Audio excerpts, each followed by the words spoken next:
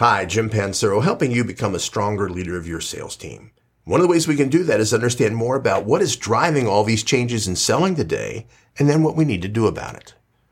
Everybody talks about all the changes happening in sales. Where the differences are is what they believe the causes of these changes are. My concern is a lot of sales reps I talk to, they believe all of these changes happening in selling today are because of COVID.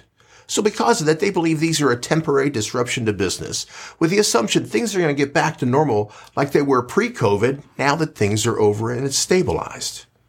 I just don't believe that's true. See, the reality of the environment is I believe these changes are driven because of the impact of generations.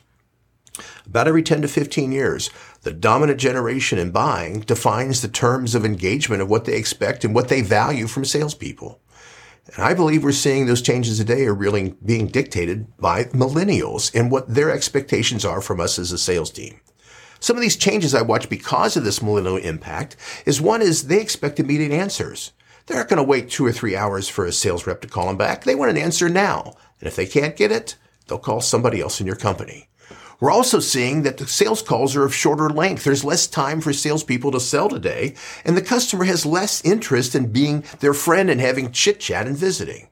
There's a demand and expectation of efficiency in business today that says a sales rep just isn't going to get the time to sit around for a half hour and talk about a customer's vacation. That's going to become the exception, not the rule. We're also seeing changes that salespeople are being brought in much later in the buying process than they have been before. It used to be that if you had any questions about anything you were considering doing, you asked the sales rep. They were your source of information. But look how that's changed today. Now, if somebody has an interest in something new, a new product or service, the first thing they do if they're older is they go on to Google it. If they're younger, they ask their friends. But they do research before they get to a sales rep so that they know if they're being taken advantage of. It's this underlying distrust of a lot of salespeople that buyers have today that they believe they have to do homework before they can even talk to a sales rep to make sure they're not taken advantage of. And we're also seeing, because of that, less loyalty. There's more salespeople that are being asked by their buyers, so what have you done for me lately? The reality of them ordering something and you taking the order properly, you picking it properly, you delivering it on time, and you invoicing them accurately, that used to be considered rock star status. Look how today that's minimum requirements of the job. What can you do to make sure you and your team really understand all of the changes we're seeing in selling today, and more important, to know what we need to do to still be persuasive and to still have a competitive edge in these new realities of selling?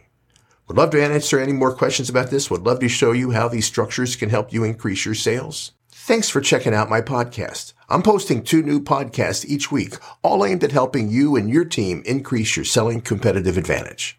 I hope you check them out.